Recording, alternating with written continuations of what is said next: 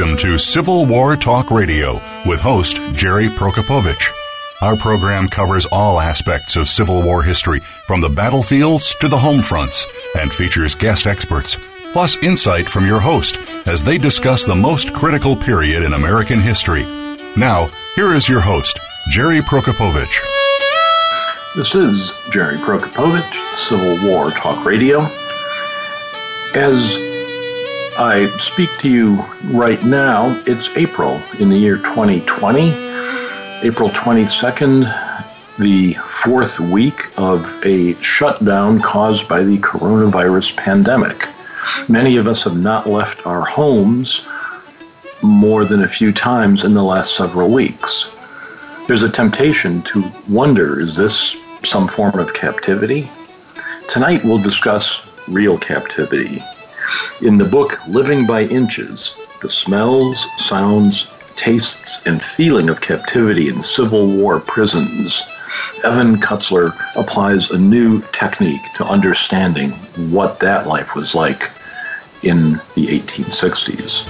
We'll be back with Dr. Evan Kutzler in just a moment on Civil War Talk Radio.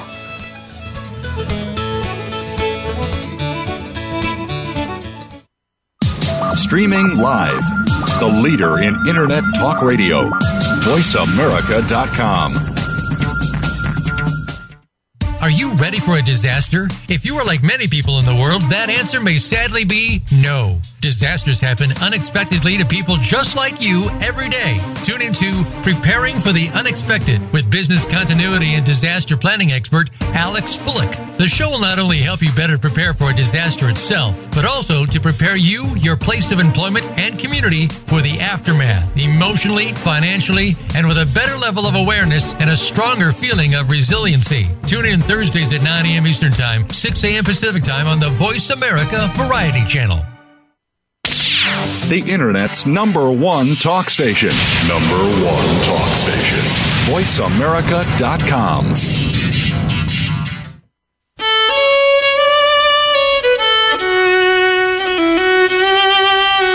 You are listening to Civil War Talk Radio.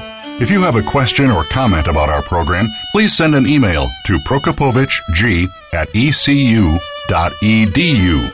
That's PROKOPOWICZG@ecu.edu.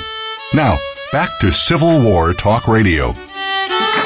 And welcome to Civil War Talk Radio. I'm Jerry Prokopowicz, coming to you from the Civil War Talk Radio World Headquarters Annex on Oxford Road in Greenville, North Carolina, not from the usual headquarters in the Brewster Building on the campus of East Carolina University, because ECU, like everyone else, is operating under different conditions. We're all working from home.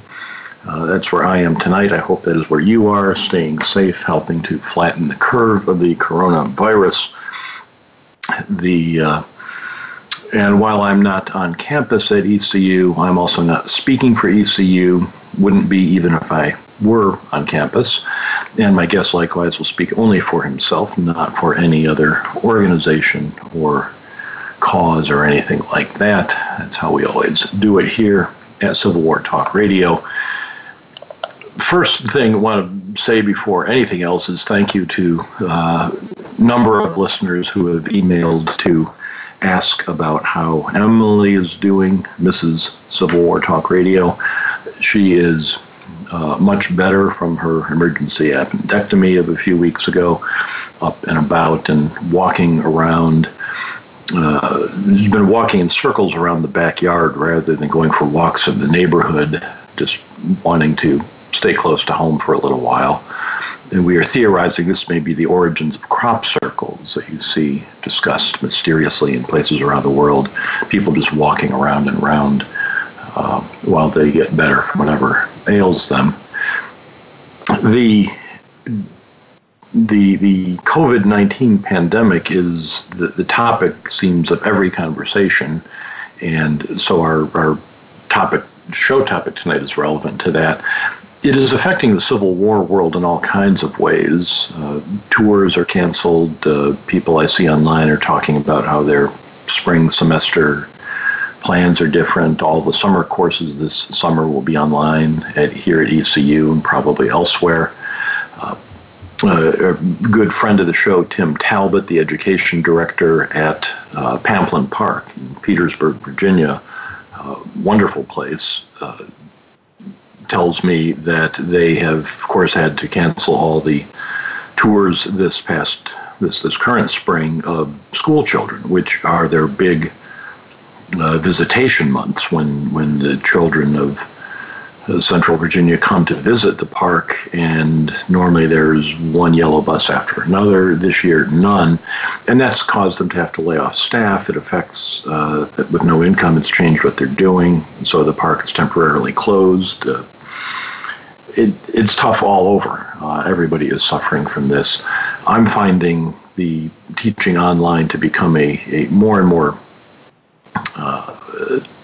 challenging experience, just technologically. I make little mistakes. Today I recorded 30 minutes of a lecture till I realized I didn't have one of the settings correct and wasn't getting the right size picture or the right sound, and had to re-record them, and just assumed that was a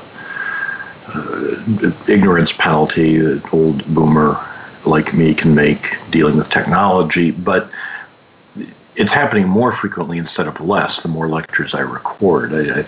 The novelty has worn off, and it's becoming just a chore, and not having the feedback from the students to energize and to ask interesting questions makes it harder. So it's getting tough. But nothing like our topic today, and I want to bring in our guest, Dr. Evan Kutzler. Well, let me quickly tell you who's coming on the show before I do that, because we have a new late edition. Next week will be the Civil War Talk Radio 500th episode. Never would have imagined that in 2004 when we started this. 500 episodes. Bert Dunkerley will be talking about the end of the war. He has a book called To the Bitter End, Appomattox, Bennett Place, and the Surrenders of the Confederacy. No show the week after that. It'll be final exams here at ECU. We'll come back on May 13th. Brian Lusky is the author of Men is Cheap, Exposing the Frauds of Free Labor in Civil War America. And we'll have another, not sure who's on May 20th, working that out, but more books in May 27th. Zachary Fry's book on the election of 1864 in the Army called Republic in the Ranks, and Chris Klein, When the Irish Invaded Canada, on June 3rd. So lots coming up. Evan Kutzler, our guest tonight. Evan, are you there? I am. Thank you for joining me. Sorry for us being a few minutes late coming on the air. I was, again, wrestling with the technology. My learning system would not close. We're using Canvas instead of Blackboard, just replaced it this year. And I couldn't get it to turn off, and it took over the microphone, so you couldn't hear me, and Voice America couldn't hear me, and finally restarted everything, and here we are at last. So welcome to the show, and thank you for your patience. My pleasure. So let me start with the title. You've written a book called Living by Inches, The Smells, Sounds, Tastes, and Feeling of Captivity in Civil War Prisons. What does living by inches mean? So it's a playoff of a phrase that originated, it didn't originate in the Civil War, but it was common in the Civil War. It's called dying by inches. And it had its origins in probably the 18th century. But it meant dying unheroically, slowly, on a different scale than, say, on a battlefield. And it was common, especially among prisoners.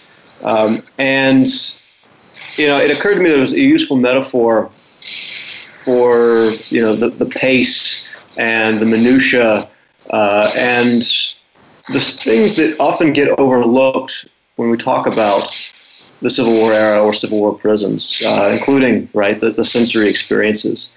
And so it was a useful metaphor for the kind of the methodology and the approach, and hopefully what I'm aiming to get out of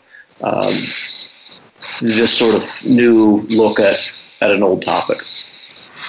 So what brought you to this topic in the first place? Well, I've had an interest, like so many of us have had an interest in the Civil War era for about as long as I can remember. But prisons had never been kind of on my radar. Right? It was one of the frontiers as I saw it when I was entering graduate school. I was more familiar with trying to want to find the experience of Civil War soldiers.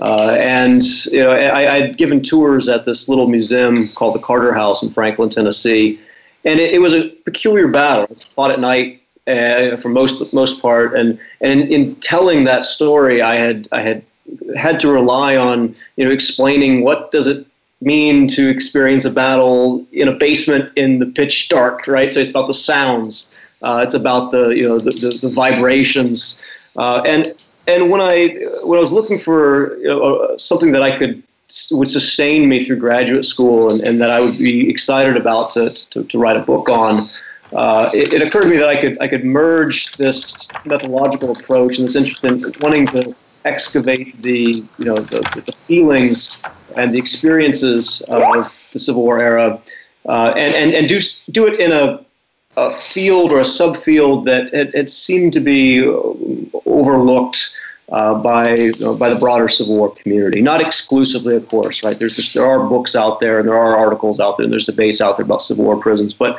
relatively speaking, it's there are a few topics in the Civil War that are where there aren't a lot of books on already. Well, that is certainly the case. It is a challenge to find new things to write about. And it's interesting, you worked at Carter House. That Franklin is a wonderful battlefield that has had a great renaissance in the last decade. The challenge of finding a new topic is one thing, and the other one is finding a new approach, which I think you've certainly done here.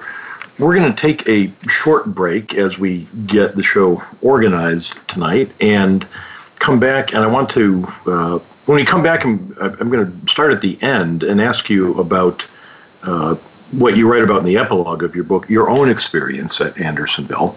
So we'll do that in just a moment. When we come back, our guest tonight, Evan A. Kutzler, is the author of Living by Inches, The Smells, Sounds, Tastes, and Feeling of Captivity in Civil War Prisons.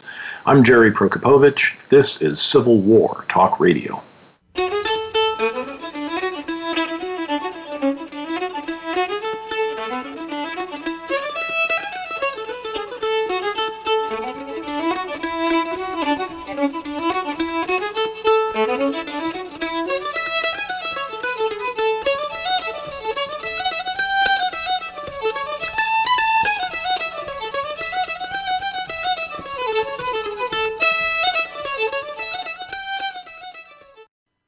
Stimulating talk gets those synapses in the brain firing really fast. All the time. The #1 internet talk station where your opinion counts. VoiceAmerica.com.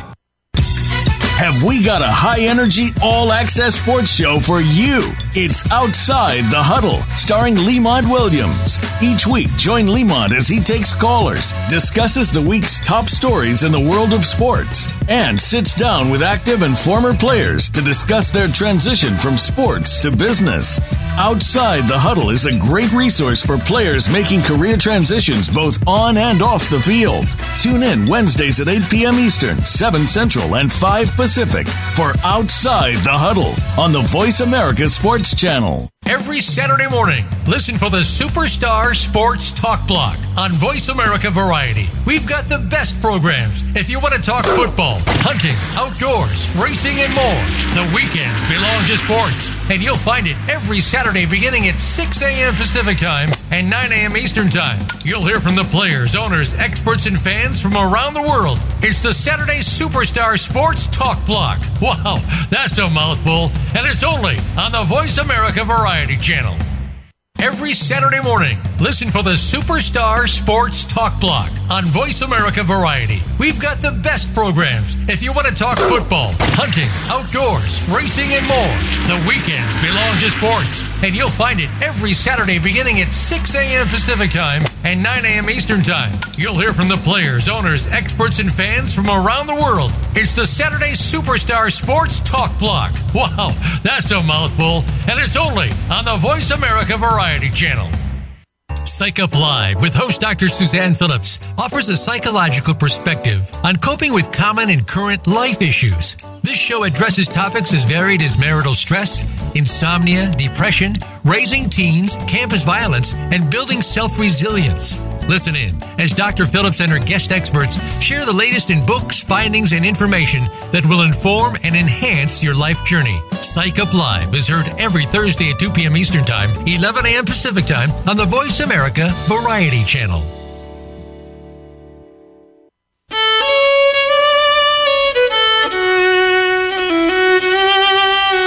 You are listening to Civil War Talk Radio. If you have a question or comment about our program, please send an email to prokopovic@ecu.edu. That's PROKOPOWICG@ecu.edu. Now, back to Civil War Talk Radio. Welcome back to Civil War Talk Radio. I'm Jerry Prokopowicz, talking tonight with Evan Kutzler, author of Living by Inches, The Smells, Sounds, Tastes, and Feeling of Captivity in Civil War Prisons. This is the 499th episode of Civil War Talk Radio. You'd think we would have all the bugs worked out by this time, and yet you may have heard the notification sounds coming over Skype. If you use Skype at home, you know that they seem to modify it every 3 days or so with a new version that has some new wrinkle that requires adjusting. And it took a minute to get that squared away. But there we are. Evan, I wanted to ask you, I want to start where you end the book. You write about visiting Andersonville and the impact that had on your approach to this topic. When did you go there? Why were you there? And what happened?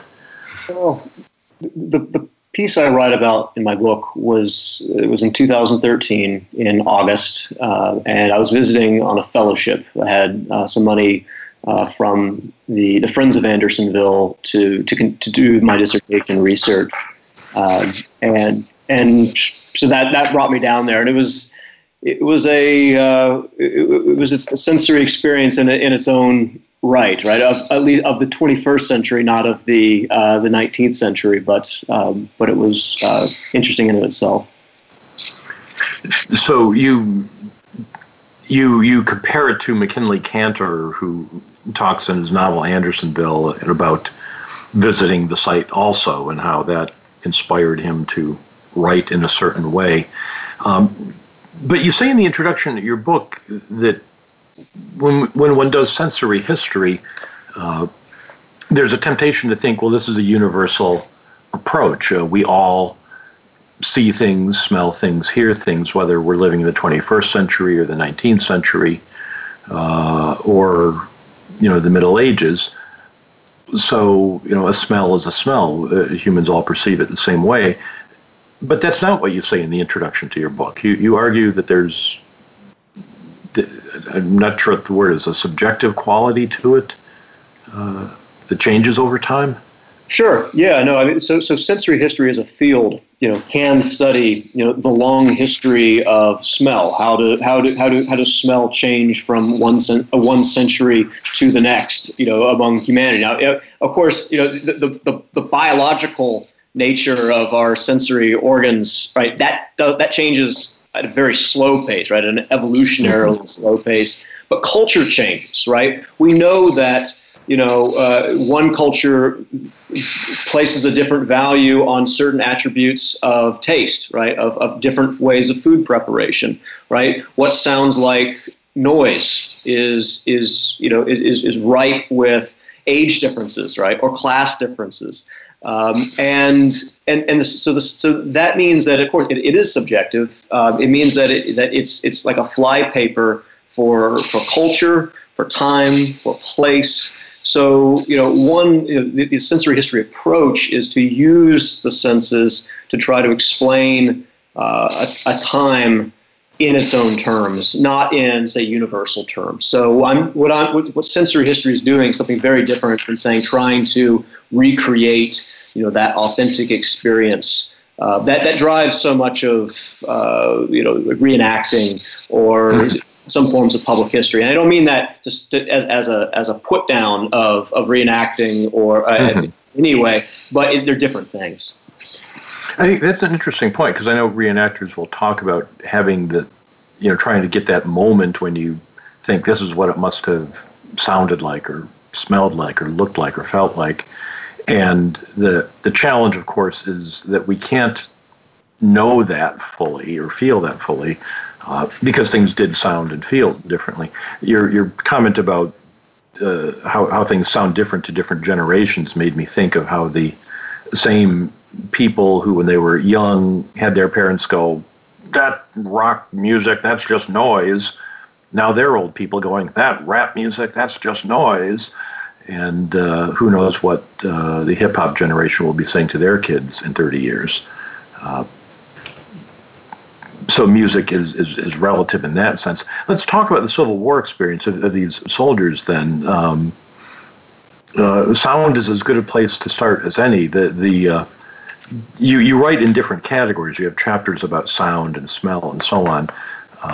So rather than proceed linearly, I just want to dive in and ask you about what did Civil War prisons sound like to the people who were there? It's a cacophony, right? It's noise, and yet you can, in reading through the diaries primarily, also post-war memoirs, it filters it through it as well.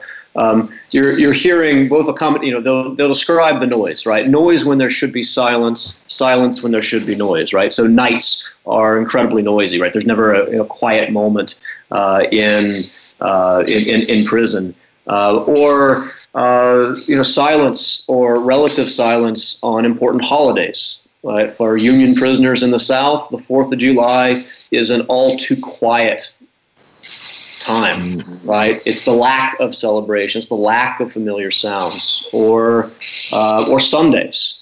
That was one of the first things I discovered in research, trying to process a lot of handwritten diaries, relatively quickly on a grad student's budget, right? Of the different places. If a prisoner was likely to write about sound at all, they were likely to begin on Sundays, right? They were likely to write something on Sundays about the presence or the absence of bells, right? Things that reminded them of home. And just the presence or the absence of bells didn't necessarily mean that it was a good or a bad day, right? The sound of a bell, the calling sound to attend religious services sounds very differently to someone who knows that sound is not calling for them. It's in fact calling for the people who they hold as enemies. And so it's part of the emotion. Listening is very closely tied to the emotional experience of being a prisoner of war. This also affects, it's part of it's the passage of time. All days sound alike, including Sundays. There's not the same rhythm that comes in civilian life or even in Army life. And it's part of the cycles, what I call the cycles of hope and despair, right? Rumors, there's different kind of subcategories of things that prisoners are listening for, right? They're listening for hope. They're listening for news that filters down through oral networks and through smuggled newspapers that are read aloud, hoping on hope for new information about some change that might send them home. And they're often disappointed, but that doesn't mean they stop listening. Yeah, when you say prisoners, specifically not northern or southern prisoners, and throughout the book you take this approach that the prison experience is an experience not defined by where it's happening. That is, you have a lot of examples from both northern and southern prisons. Are there distinct differences, or were you more taken by the universality of the experience? Both, right? So there are similarities throughout, right? The northern and southern prisoners are using the senses to give meaning to their experiences. Now, they often come to different conclusions about what that means, but there are similarities, right? They use the senses to create these narratives about mistreatment, right, or about privation. So I was concerned, in writing the book about suggesting too much parody, right? And so I try to be clear that I'm not saying that Johnson's Island is the same thing as Andersonville, just because the prisoners are writing about the somber, the experience of night in similar ways. They're not. But the ways in which they're crafting these narratives are the same, right? The modes through which they're describing and they're giving meaning to their experiences is the same. One of the things that is most striking about the experience in your account, and probably any of us who've read anything about a Civil War prison know this gets commented on, is the smell.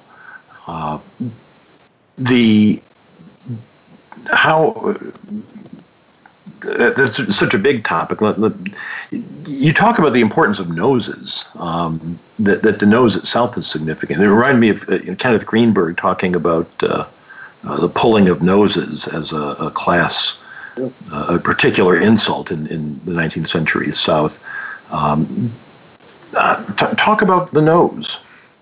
So the nose was, considered to be the sentinel of the body. It was like what we might consider like a carbon monoxide or a smoke detector today for the body. That was to warn the body of dangerous particles in the atmosphere, right? The miasma, right? The foul air, that was understood to be the embodiment of disease that could make the body sick.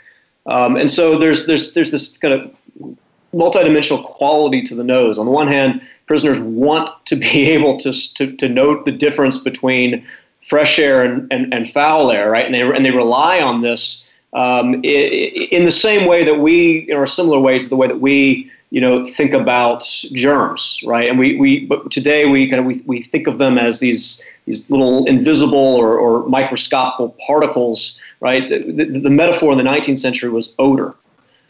So that the experience of smell is directly related to the experience of disease and the specter of disease. And on the other hand, 19th century Americans were quite aware that the nose could become overwhelmed, right? Febreze calls this nose blindness. Right? They didn't call it nose blindness, but they were aware that that strong odors would eventually dull the nose, and there was kind of an uncertainty about whether or not this was kind of merciful or whether it was like becoming blind. Right, it was kind of killing off the sentinel that was protecting the body, and you find the most articulate prisoners will write about it in those terms. I'm not saying that every Civil War prisoner would write about it quite in that same way, but the ones who seemed to understand kind of the sanitarian mindset the best wrote about it in those ways, and so did prison guards and prison officials. Right, there's a lot of efforts in particularly northern prisons to deodorize the landscape, right, as a way to try to kind of improve the public health landscape of the prison by fighting off foul odors, and this could take the form of actual deodorizing agents like lime, right? That's put inside privies. It could be put in water and turned into a whitewash. That's painted on buildings. There's a visual aspect of that, right? White means, clean. That's why doctors wear, white white clothing. But it's made of the exact same substance that they're using to fight smell in privies as well. And so there's, you're right that it's a big question. It connects with public health, and it kind of smell kind of worms its way into all sorts of different aspects of the Civil War prison experience, both as a prisoner and as a imprisoner, right? The idea of the smells wearing away the prisoner's ability to sense them, I thought was interesting, especially as a matter of historical technique. I was fascinated with how you detected a prisoner becoming less sensitive to smells over time. Because they don't write down, I don't smell stuff anymore. But how did you tease that out? Right. Yeah. You can't make an argument from an absence of evidence. Right. So I started with the most perceptive prisoners, and I noticed that there was a pattern. William Wilkins was the first source to kind of turn me on to this idea that he starts off very explicit, right? He's talking about he thinks the foul smells are going to kill him, and then he starts writing about it in less direct ways, right? It's not the odor as kind of taking up a physical presence in the room. But it's the atmosphere, right? We're kind of one step off from that. And then, he remarks on it. He remarks on the absence of smell when or the fresh air, when he gets outside on a detail to go collect firewood, right? And then but then he stops writing about it at all until he leaves prison. But one of the first things he writes is fresh air tastes delicious. All right. So he starts off with it's every day, then it's every week, and then it's not at all. And so this is, this is a process of deodorization, tending towards anosmia or that nose blindness. It's a great technique to tease stuff like that out by. We're going to take another short break. We'll come back, talk more with Evan Kutzler, author of Living by Inches, The Smells, Sounds, Tastes, and Feeling of Captivity in Civil War Prisons. I'm Jerry Prokopowicz. This is Civil War Talk Radio.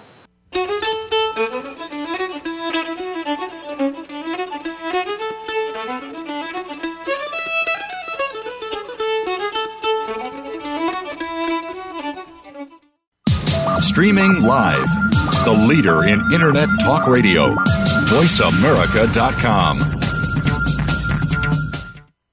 Attention. If you're a parent, educator, social worker, or civic or religious leader, the most important program you'll hear this week is Exploited: Crimes Against Humanity. Host Opal Singleton and her guest show how our children and others are being dangerously lured by predators through the dark web, social media apps, and games. Beyond that, the program looks at trends in human trafficking and more. You'll never think of the internet the same way again. Listen Thursdays at 7 a.m. Pacific Time, 10 a.m. Eastern Time on the Voice America Variety Channel. These days, everyone is looking for information on staying young, healthy, and fit. The Voice America Health and Wellness Network is here to help you on your quest to better health and a better you. We talk about everything from diet, fitness, and aging to substance abuse, personal growth, mental health, and much more. Learn from our experts who cover health and wellness from traditional and holistic perspectives. Tune in to the Voice America Health and Wellness Network. Healthy living starts here. Stimulating talk gets those synapses in the brain firing really fast. All the time. The #1 Internet talk station where your opinion counts. VoiceAmerica.com.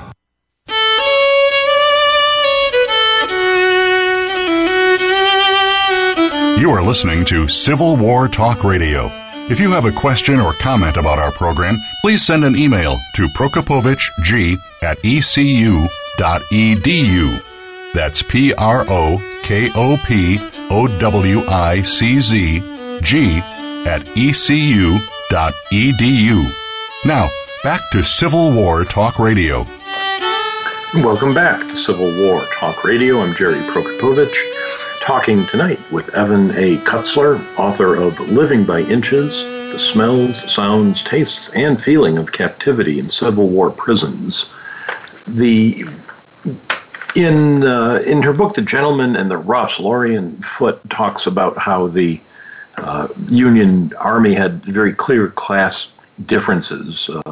Middle and upper class officers, and enlisted for that matter, held themselves apart or recognized themselves as different from working class and poorer members of the army. And that really comes out in your chapter on insects, on vermin, bugs.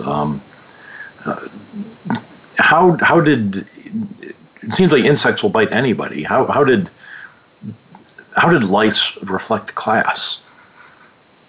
Well, because when everyone is lousy, right, you have to distinguish where did that come from. And so, the way, one of the ways of telling that story, right, if you're a prisoner of war, is to say that it comes from someone else. So it's coming from the rabble of the other prisoners, and that's something that started outside of captivity, right? That is that's apparent in the army as well, and that's something that Lorien writes about as well.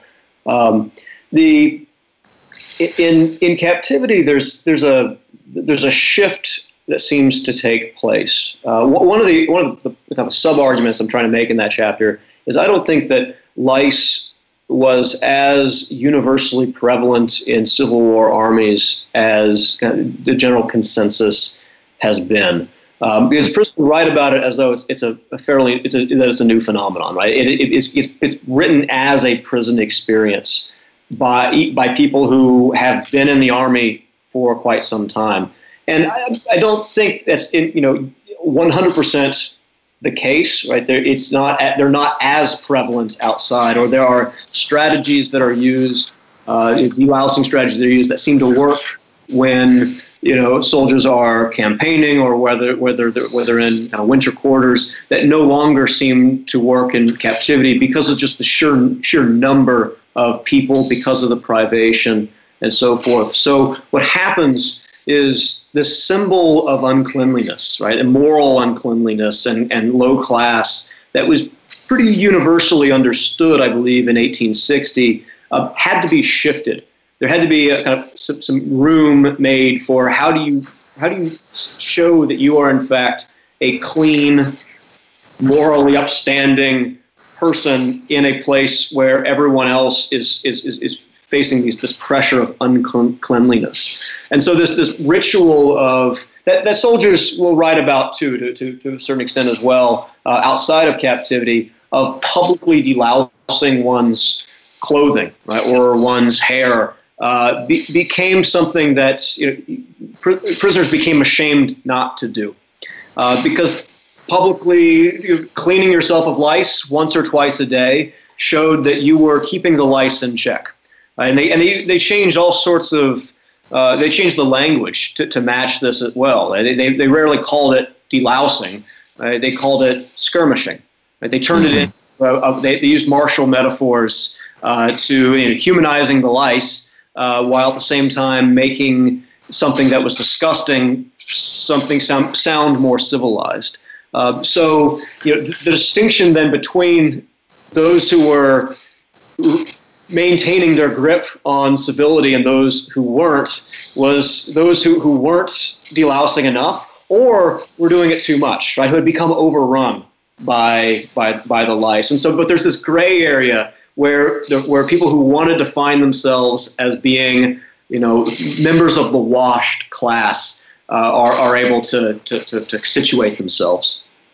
And washing oneself was perhaps more prevalent than Hollywood might suggest. Certainly in upper middle, upper class families, people did bathe regularly, change clothes regularly, and they did not have lice when they were before the war. So this really is a break with their previous existence. That's right. Yeah. So the other thing, the weapon you point out that the soldiers use against lice is humor.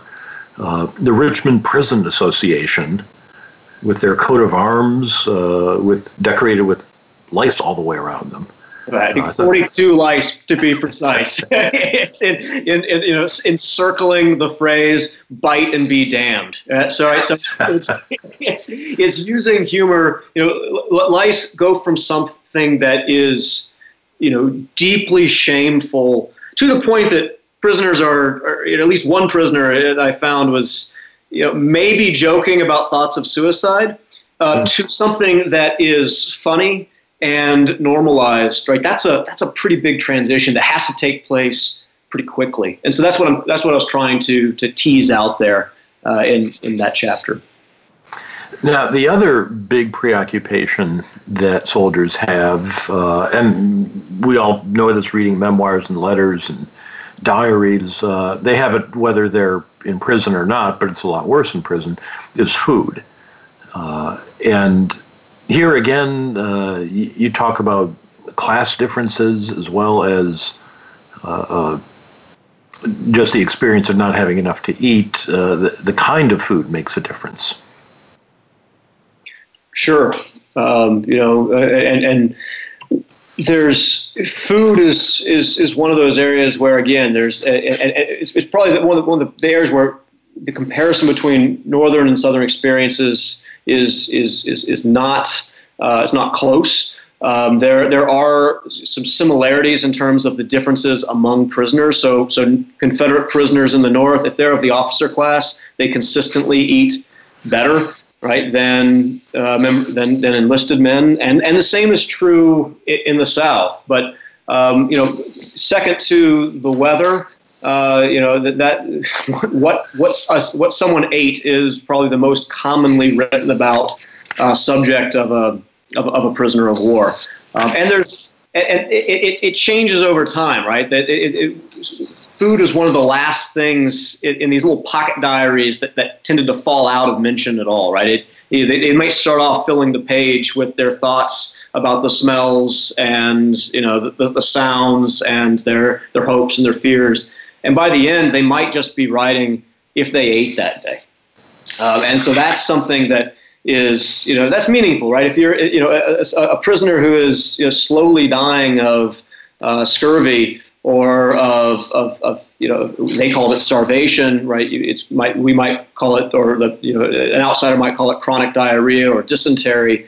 The fact that that's one of the last things that a prisoner is writing about is I think, useful kind of following into the weeds as to kind of what did that mean to that individual in that time and place.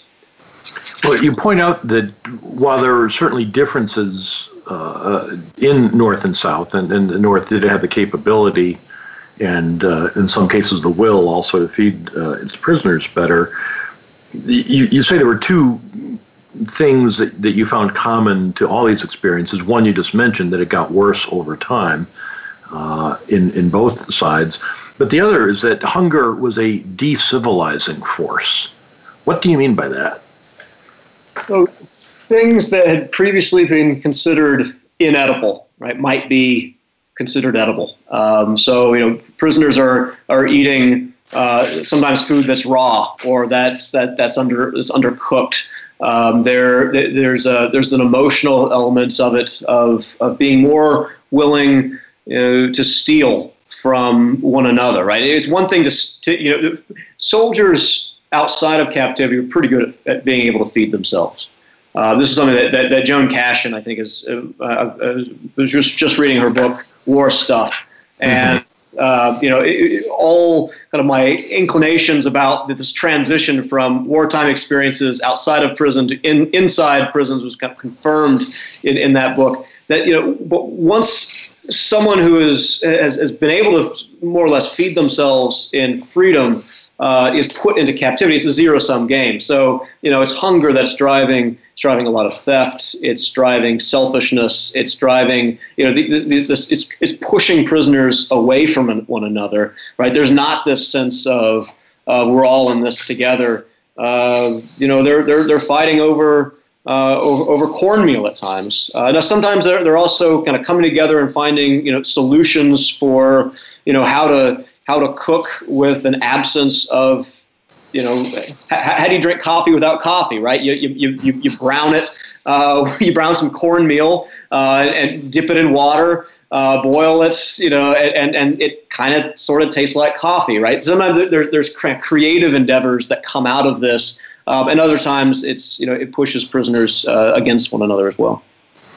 A couple weeks ago, Mary Gorman was on the show. She's written a book under the name Gary Morgan about the Andersonville Raiders and the execution of prisoners by other prisoners because they were doing just what you described, killing one another or stealing from one another.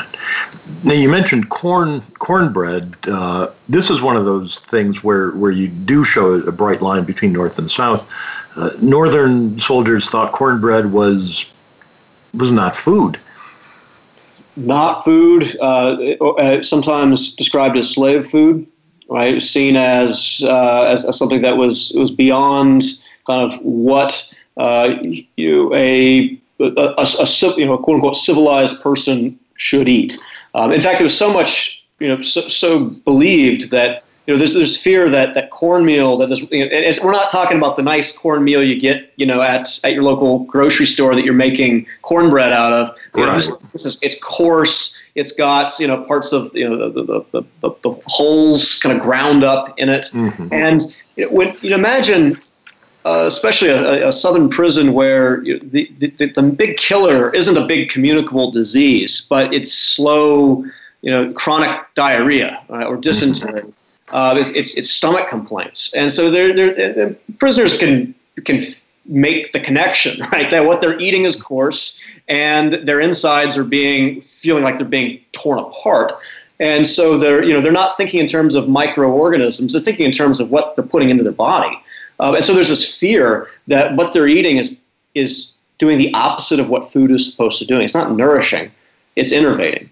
Right, it's wearing down.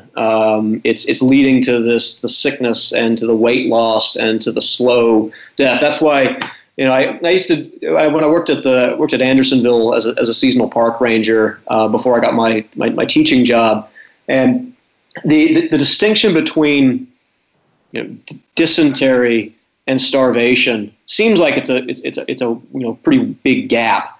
Mm-hmm. I think it's a difference between whether you're on the inside of that stockade or the outside, right? It's not to say that one is right and one is wrong, but it reveals the perspective from which one is experiencing it. The experience you had both as a seasonal park ranger there and your few days spent essentially alone at Andersonville on a research trip, I think really do show a powerful influence in this book. We are unfortunately right at the deadline of the show, and I use that word because you make the interesting point that at Andersonville, as we all know, that was the line you didn't cross or you'd be dead. But we use it today informally to mean just, hey, we're out of time or something is due. And unfortunately, we are out of time here on Civil War Talk Radio. But I learned a lot from living by inches, the smells, sounds, tastes, and feeling of captivity in Civil War prisons. It's definitely part of, at the cutting edge of where Civil War history is going, the application of sensory history techniques to a topic we already think we know a lot about. So listeners, I think you will find this a very interesting book. Evan, I wish we had more time, but thank you so much for being on Civil War Talk Radio. My pleasure. And listeners, as always, stay safe, flatten the curve, and thank you for listening to Civil War Talk Radio.